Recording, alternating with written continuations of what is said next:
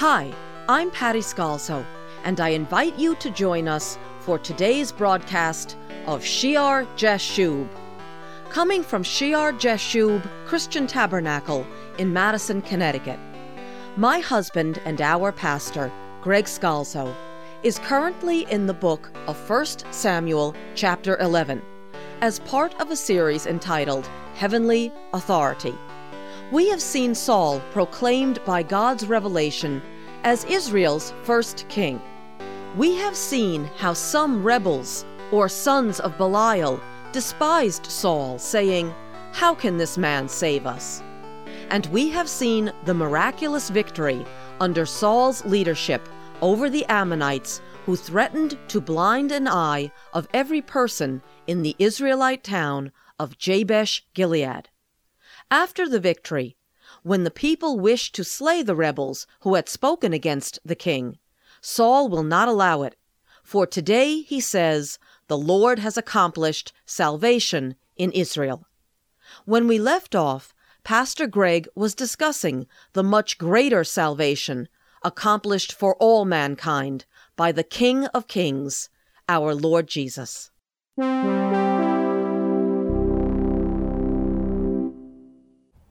Very quickly look back with me to Luke chapter 4.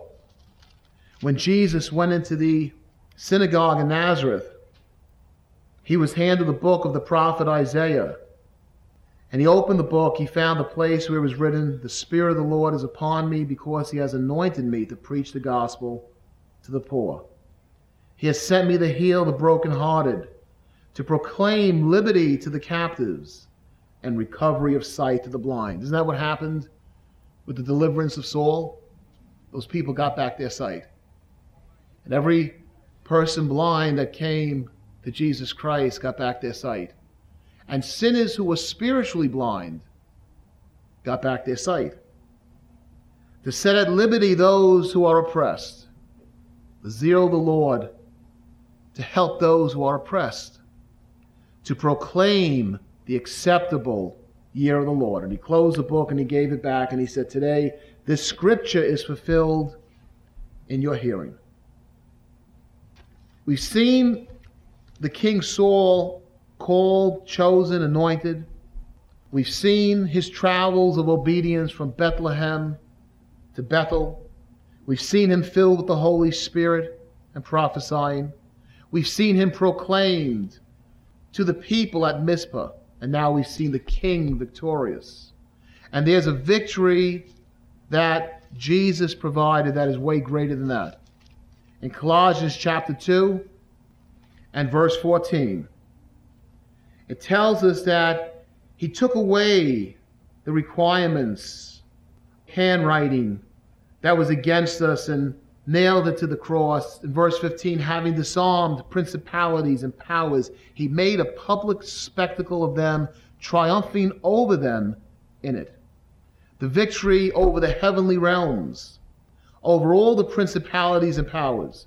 What was a physical conquest for Saul is a wondrous spiritual battle in the heavenlies won on the cross of Jesus Christ. For as it says in 1 John 3:8, "For this purpose the Son of God was manifested, that he might destroy the works of the devil." And Romans 1:4 tells us how our King was shown and proclaimed when it says that he was declared to be the Son of God with power, according to the Spirit of holiness, by the resurrection from the dead. Even as Saul was shown to be the king by his victory, Jesus' victory was proclaimed by the resurrection from the dead. And his grace and that victory and that salvation and that deliverance is handed out to us today. Now remember what he quoted in the synagogue in Nazareth. That came from Isaiah chapter 61. I just want to look a moment at that. In Isaiah chapter 61 and verse 1, he says, "The Spirit of the Lord God is upon me, because he has anointed me to preach good tidings to the poor." And we have the same thing that Jesus read in the synagogue. And verse 2, "to proclaim the acceptable year of the Lord." Now remember that year of grace, that moment of acceptance, That point that Jesus closed the book, even as Saul said, not this day, this is the acceptable day of the Lord. But in the prophecy in Isaiah, it goes on. It says, and the day of vengeance of our God. Our Lord is a loving Lord and a good Lord. But there's a certain point that the Bible tells us that the Lord God will say enough in this world. And Jesus Christ will return. And he will come back. And the one who loved us so much that he died for us. And though men despised him and hated him, he offered up his life that we might be saved. When he returns, we're told he comes back to judge the living and the dead. And there is a day of vengeance of our God. There is a day that God will say, you must give account of your life. And how have you reacted to the love I've handed out to you? I've shown you mercy. I've shown you forgiveness. I've forgiven the things you've done. All you need to do is look at the face of Jesus Christ and say, Lord, I'm sorry, and I thank you, Lord, for what you've done for me. And yet, even as we read in Samuel, he was despised without reason. He was hated without cause. And how can a person stand there before the Father and say, well, I hated him because, why? What did he do? And there will be a day of judgment. And it says in Luke chapter 19, Jesus told the parable of the miners. And I won't read the whole parable, but there's an interesting section in there. In chapter 19 and verse 11, he was near Jerusalem, and because they thought the kingdom of God would appear immediately, therefore he said, verse 12, a certain nobleman went into a far country to receive for himself a kingdom and to return. So he called 10 of his servants, delivered to them 10 minas, and said to them, do business till I come. But his citizens hated him and sent a delegation after him, saying, we will not have this man to reign over us. It sounds like what the rebels, the troublemakers, the sons of Belial said about Saul, doesn't it? And so it was that when he returned, having received the kingdom, that he commanded these servants to whom he had given the money to be called to him, that he might know how much every man had gained by trading. Then came the first, saying, Master, your mina has earned 10 minas. And he said to him, well done, good servant. Because you were faithful in very little, have authority over 10 cities. How we long to hear those words someday. Well done, good servant. And then he goes on and he so deals with the rest of his servants. But what I want to focus on, if you go down to verse 27, he says, but bring here those enemies of mine. Who are the enemies? The citizens who hated him and sent a delegation after him saying, we will not have this man to reign over us. They hated him without cause, without reason. He says in verse 27, bring here those enemies of mine who did not want me to reign over them, and slay them before me. There will be a point of judgment. God is merciful. God is loving. Today is the acceptable day. Today is the day of grace. Today is the day of mercy. Today is the day of salvation. But there is a day of judgment when that second part of Isaiah 61 will likewise be fulfilled. And everyone will need to give account before the one who has been made the judge, as it says in 2 Timothy chapter 4, of the living and the dead, the Lord Jesus Christ. And I'll close with just Revelation chapter 20, where it says how there was a great white throne in verse 11, and him who sat on it, from whose face the earth and the heaven fled away, and there was found no place for them. I saw the dead, small and great, standing before God, and the books were opened. And another book was opened, which is the book of life. And that book later on in verse 27 of chapter 21 is called the Lamb's, Jesus' book of life. And the dead were judged according to their works by the things which were written in the books.